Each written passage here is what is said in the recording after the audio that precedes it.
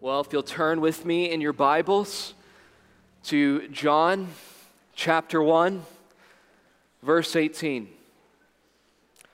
John chapter 1, verse 18.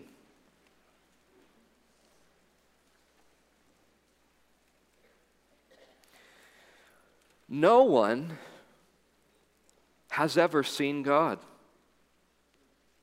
The only God who is at the Father's side, He has made Him known.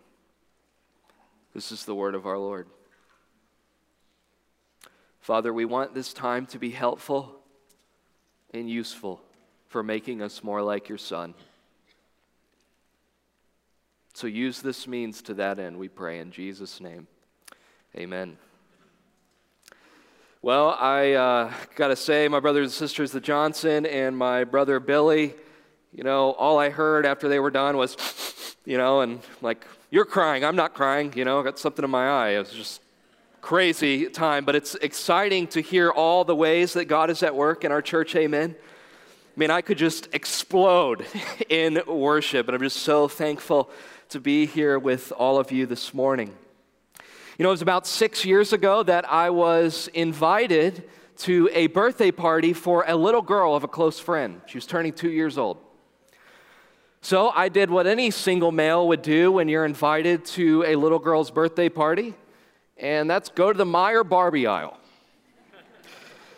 So I went into Meijer, went down the Barbie aisle, which was stacked with things that were pink and purple, and came down, found a Barbie that was coated in glitter. I think I'm still washing the glitter off my hands today.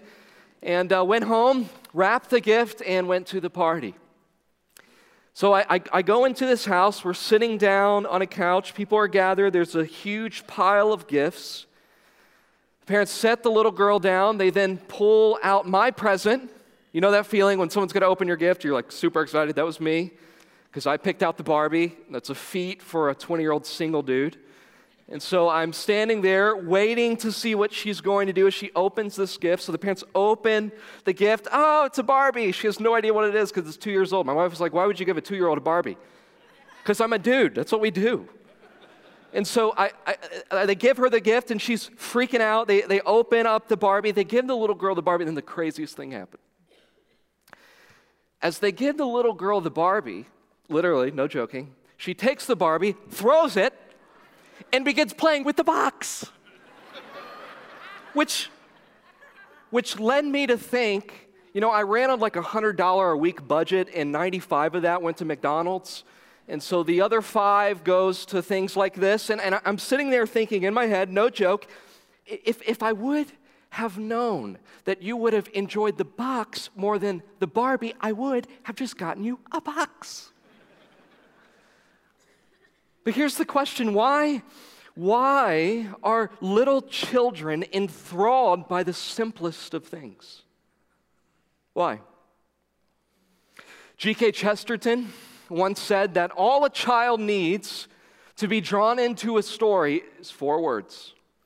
Once upon a time. Why? Because children have a sense of wonder that most people that grow old do not have. As we get older and live our lives, we gradually lose the wonder we once had. A box is no longer a mystical wonderland, it's just a box. A story needs more detail and action in order to draw us in. And if that Netflix show is not great in the first 10 minutes, we're not watching it. All because we've lost our sense of wonder. Now, it's one thing to lose your wonder over a box. It's quite another to lose your wonder over the Bible. All of us are in danger of reading the Bible with wonderless hearts, such that what used to fascinate now bores. What used to captivate is now dull. And my friend, if that is where you find yourself this morning, let me invite you to examine John chapter 1, verse 18. In John chapter 1, verse 18, we will this morning together make two discoveries about God. Two discoveries about God that are meant to awaken fresh wonder in our hearts for God as we reflect on the glory of the gospel. So, full disclosure, here's my aim. This is my aim. The sermon was a success if this happens.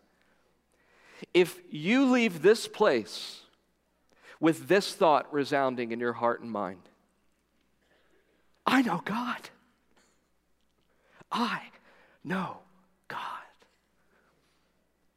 So that's our goal, and verse 18 is the means. Look with me, John chapter 1, verse 18. It says, no one has ever seen God. No one. This isn't hard to understand what it means at first glance. No one has ever seen God. But in the original language, this is an emphatic statement. It can literally be translated to say the following: God, no one has seen ever. God, no one has seen ever. Simply put, there is not been a single person in the history of the world that has ever seen God. No one. And the reason I think this is so fascinating is because most of you are here today because you believe in God. And here's the thing, the whole Bible says you've never seen Him.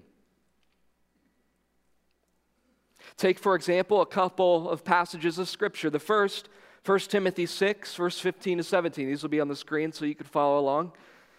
He who is the blessed and only sovereign, the King of kings and Lord of lords, who alone has immortality, who dwells in unapproachable light. Here it is. Whom no one has ever seen or can see. To Him be honor and eternal dominion. 1 Timothy chapter 1, verse 17.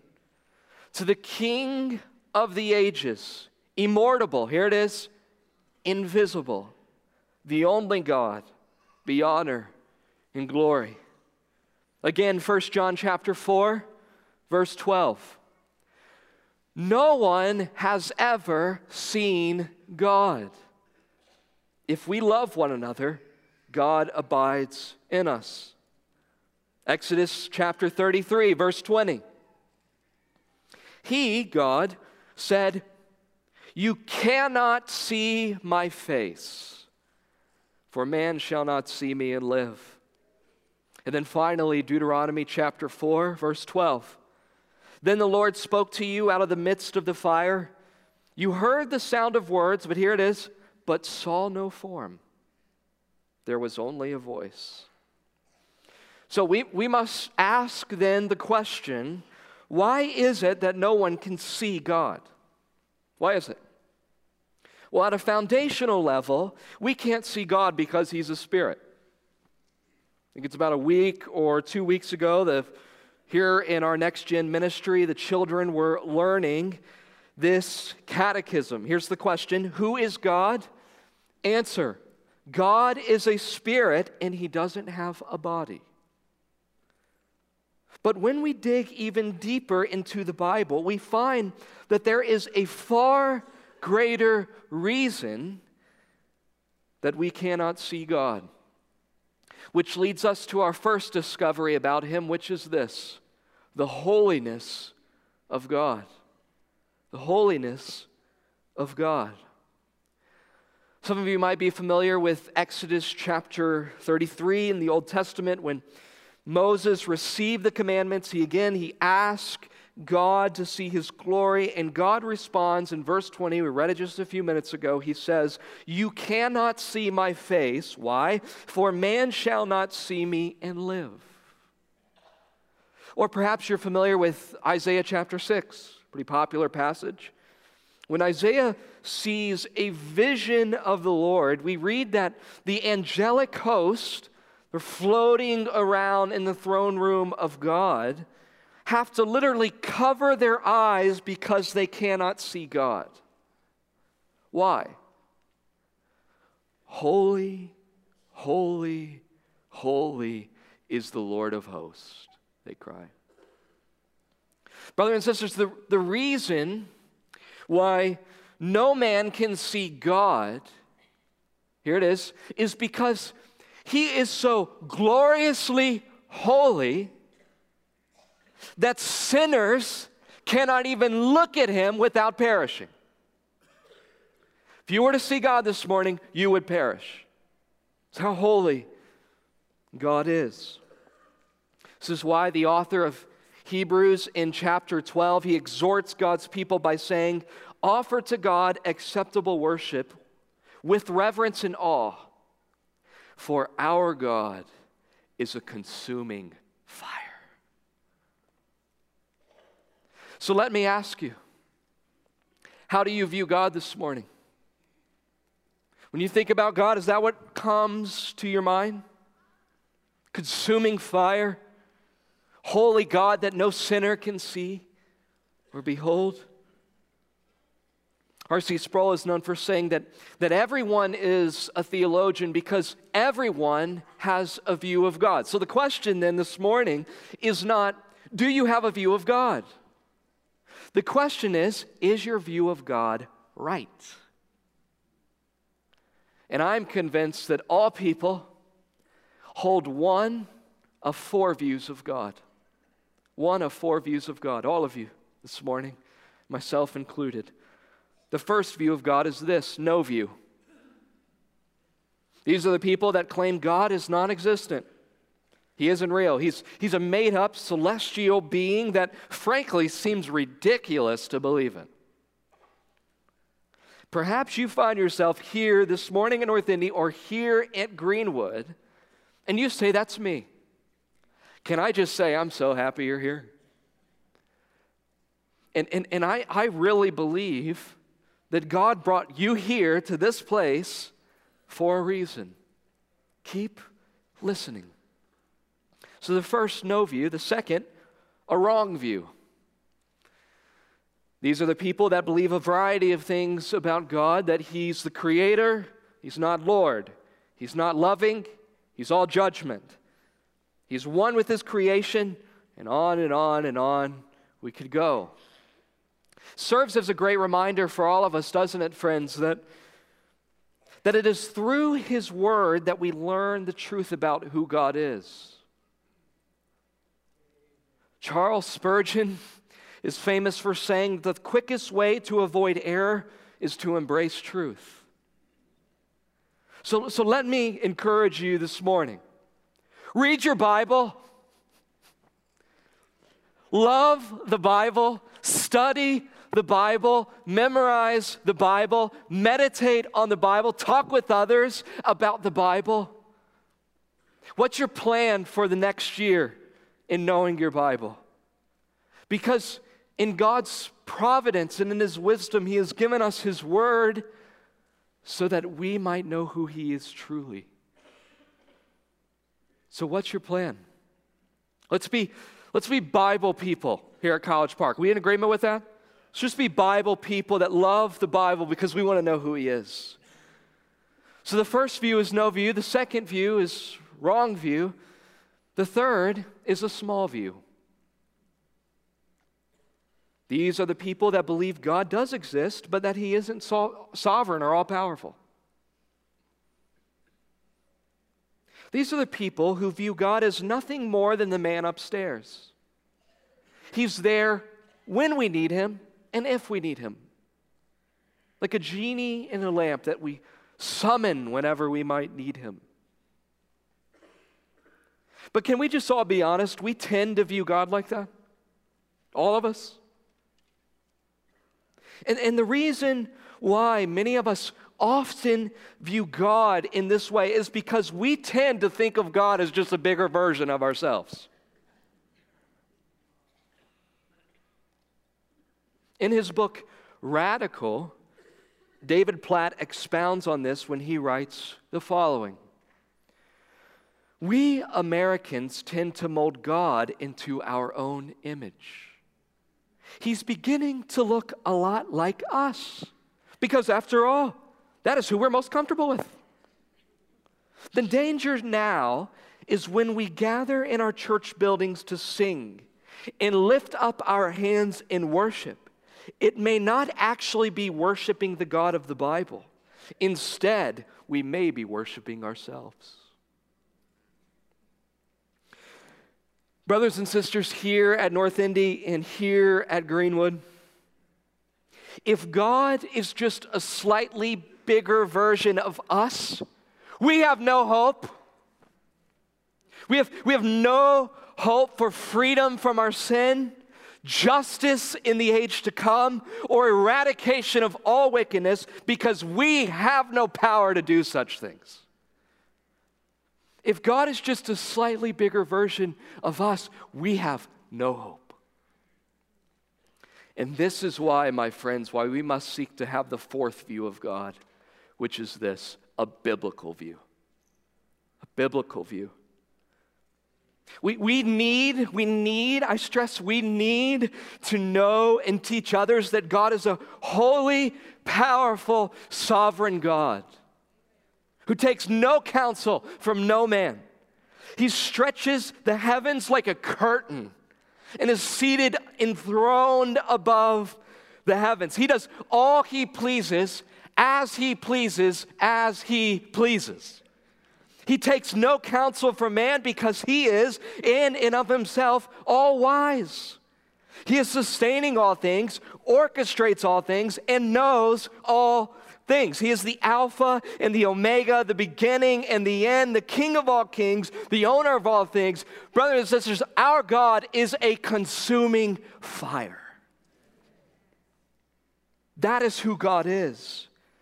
And that is why John says in John chapter 1, verse 10, no one has ever seen God. But it's the next few words that John writes that should absolutely shock us. He goes on, no one has ever seen God, the only God, who is at the Father's side. He has made him known. Who is this only God at the Father's side? None other than God's Son, Jesus Christ. But notice that John doesn't refer to him as God's Son, but as the only God. John wants us to know that Jesus is not just another prophet, priest, or king. No, the whole point of the Gospel of John is so that you and I know this. Jesus is God, and there is no other. And where is he? At the Father's side. The word for side in the original language can literally be translated to mean lap, chest, or bosom. It's the same word used in John 13 where you remember one of the disciples is reclining at the table close to Jesus, and what is he doing? He's reclining on his chest, at his side. The word connotes intimacy, affection, and familiarity. As one commentator said, it's as if Jesus was the very heart of God the Father. And this, my friends, is the mystery of the Trinity. That the Son loves the Father loves the Son, but the Father is not the Son, and the Son is not the Father.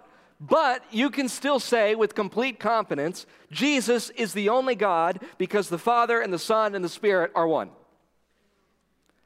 And that ought to blow your mind. I had a friend recently come up to me and said, I just can't understand the Trinity. I said, welcome to the Club of Church History. When you do write a book, it'll be a bestseller. But it's a reminder that the Trinity is not a problem to solve, but a reason to worship.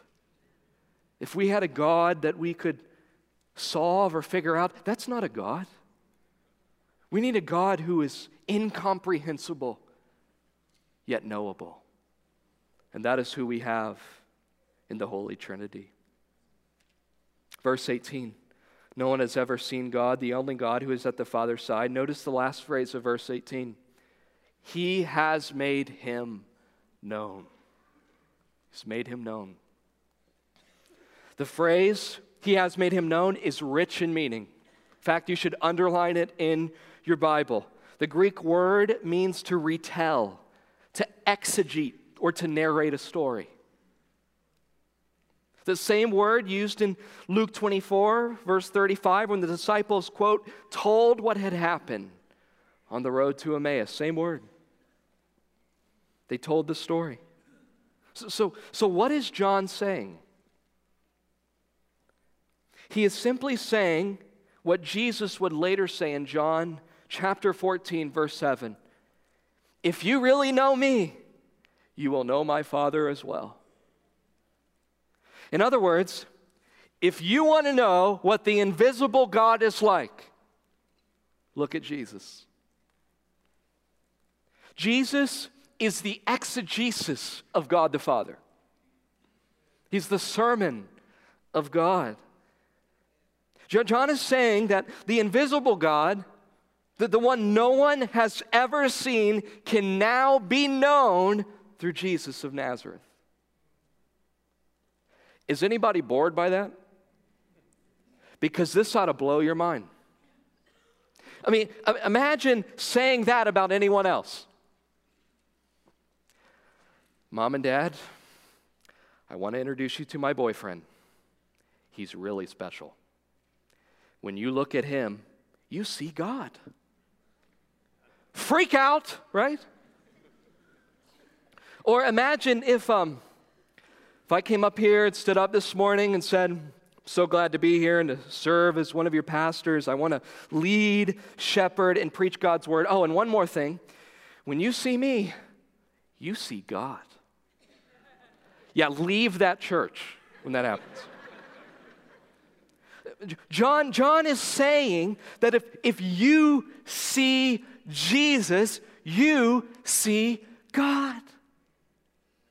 I mean, this is so ridiculous that C.S. Lewis said that the person that claims to be God is either a lunatic, a liar, the devil of hell, or he is God. So you read John 1:18. No one has seen God, the only God has made him known. And you ask, how do you see an invisible God? And John raises his hand and says, I know. Look at him, and points to Jesus. This leads us to our second discovery about God, which is this: the heart of God. The heart of God. It is through the Father sending the Son that we learn two truths about the heart of God. Truth number one: God hates sin. God hates sin. Turn with me in your Bibles to Romans chapter 3. Romans chapter 3.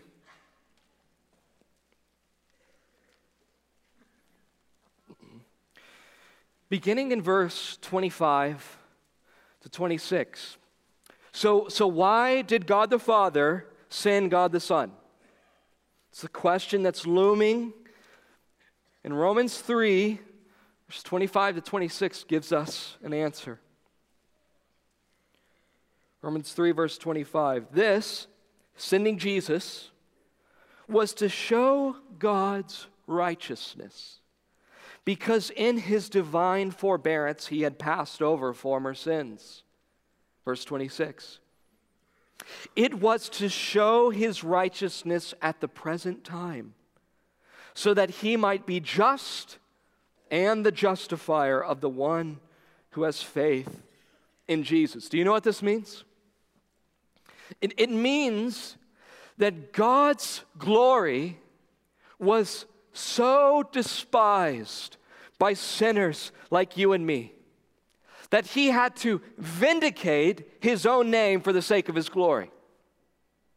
To put it another way, God hates sin because he loves his glory.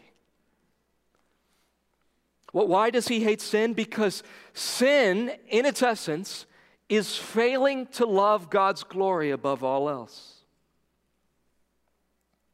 Loving your kids, your spouse, your friends, your job, your health, your Xbox, or anything else above God's glory is cosmic treason against this glorious God. Why? Because God is worthy, as we sang earlier, of all glory from all peoples, because he is the most beautiful reality in all of the universe. He's worthy of all of it. So God hates sin and loves his glory, so he sends his Son, which reveals the second truth about the heart of God, that God loves sinners. God loves sinners. Back to John 1:18. John 1:18, no one has ever seen God, the only God who is at the Father's side. He has made him known. Listen, when John writes, he has made him known, he doesn't mean that through Jesus you can merely know about God. That you can gather facts and information about this God. No. He means, John chapter 1, verse 14, that to all who did receive him, who believed in his name, he gave the right to become what? Children of God. In other words, God did not reveal himself to be studied, but savored. He did not reveal himself to be examined, but enjoyed. To put it frankly, John 1:18 means simply this: God is made known to be known. God is made known to be known. So let me ask, is anyone amazed by this morning? God is made known so that you can know him. You will hear no better news for the rest of your life. The truth that God is made known to be known is especially helpful and good news for two groups of people. First, those that don't know God's love. Maybe you find yourself here this morning, and as the great theologian Johnny Lee once said, you've been looking for love in all the wrong places. You've tried relationship after relationship, job after job, sin after sin, and all of it has left you wanting. Did anybody hear our brother's testimony this morning? It's like drinking from an empty well. So my friend, can I just ask you, when will you stop trying to drink from a well that has no water? When? John 1:18 is like a flashing road sign, pointing to Jesus saying, come drink the well that will never run dry. Come drink. Or as J.C. Ryle said, the love of Christ towards his people is a deep well which has no bottom. My friend, today you can turn from your sins and embrace Christ by faith as he embraces you with his love. You could do that today. So come. The second group of people, this is especially good news, that God loves sinners, is for those that doubt God's love. Perhaps you're here this morning and you would say, I'm a Christian, but I often wonder if God loves me. After all, I sin in so many ways and I feel so unworthy. And you wonder, how can I know that God loves me? Brother and sister, John 1:18 is a resounding yes to that question. God made himself known to be known, not while we were righteous. But, as Paul would later say in Romans 5:8, God shows his love for us in that while we were still good churchgoers, or cleaned up in our Sunday's best. No, what's it say? That while we were still what? Sinners. While we were still sinners, Christ died for us. And here's the thing, you did nothing to deserve it. Nothing. As a matter of fact, the only thing you contributed to your salvation is the sin that made it necessary. That's it. And other than that, you contributed nothing. Jesus did it all on your behalf. Such that, as we sang earlier, God's making us more like him, and one day we're going to get to heaven. What's our name? Righteous, because of what Christ has done. So, brothers and sisters, as John would later write in 1 John chapter 4, we love him because he first loved us. And listen, I'm just head over heels for this kind of stuff. Hope you are too. I mean, it's this news that should make Christians the most glad and giddy people in all the universe. In all the universe. I mean, think of all the things that God has done for us. He's given us life, awesome turkey a couple days ago. He's forgiven us of our sins. He has secured for us eternity such that we can say with Paul, for me to live is Christ. And listen, if I die, it's gain. Only Christians can say that. And we have been given the promise that one day we will see him. This past week, I was traveling, doing some flying, and I sat next to a man who was dressed in military garb. So we got to talking on the way to our destination. And as we got into conversation, I found out that he was heading home for the first time in 2 years. First time in 2 years. So I asked him a plethora of questions, and then as we were getting off the plane, I said, brother, what's the thing you're looking forward to most about being back home? And he looked me straight in the eye with a smile on his face, and he said, I'm going to see my dad. Christian, 1 John 3:2. We know that when he appears, we shall be like him. Because, listen, we shall see him as he is. You are going to see God. Such that Revelation says that we won't need sun because our God will be the light of the world forever and ever. So let me remind you that there is coming a day when we who behold God by faith, our faith will one day be sight. And we will see him as he is. Why? All because the only God who is at the Father's side, he has made him known. And this should cause us to leave this place saying, I know God forever and ever. Let's pray.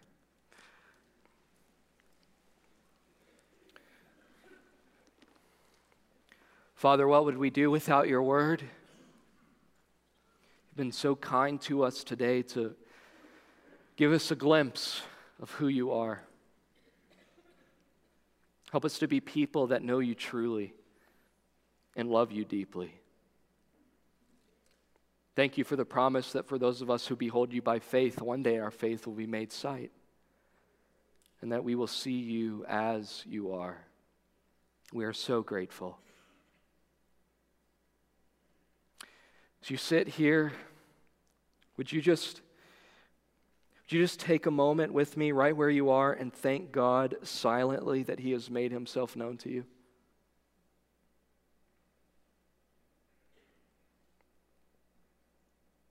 For those of us that know God, would you ask Him to help you be amazed by the truth that you know Him?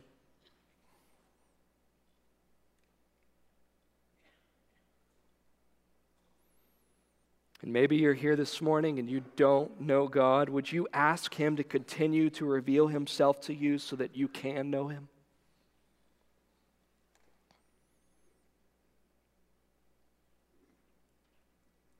Father, we are a grateful people. We pray this together now in Jesus' name. And everyone said, amen.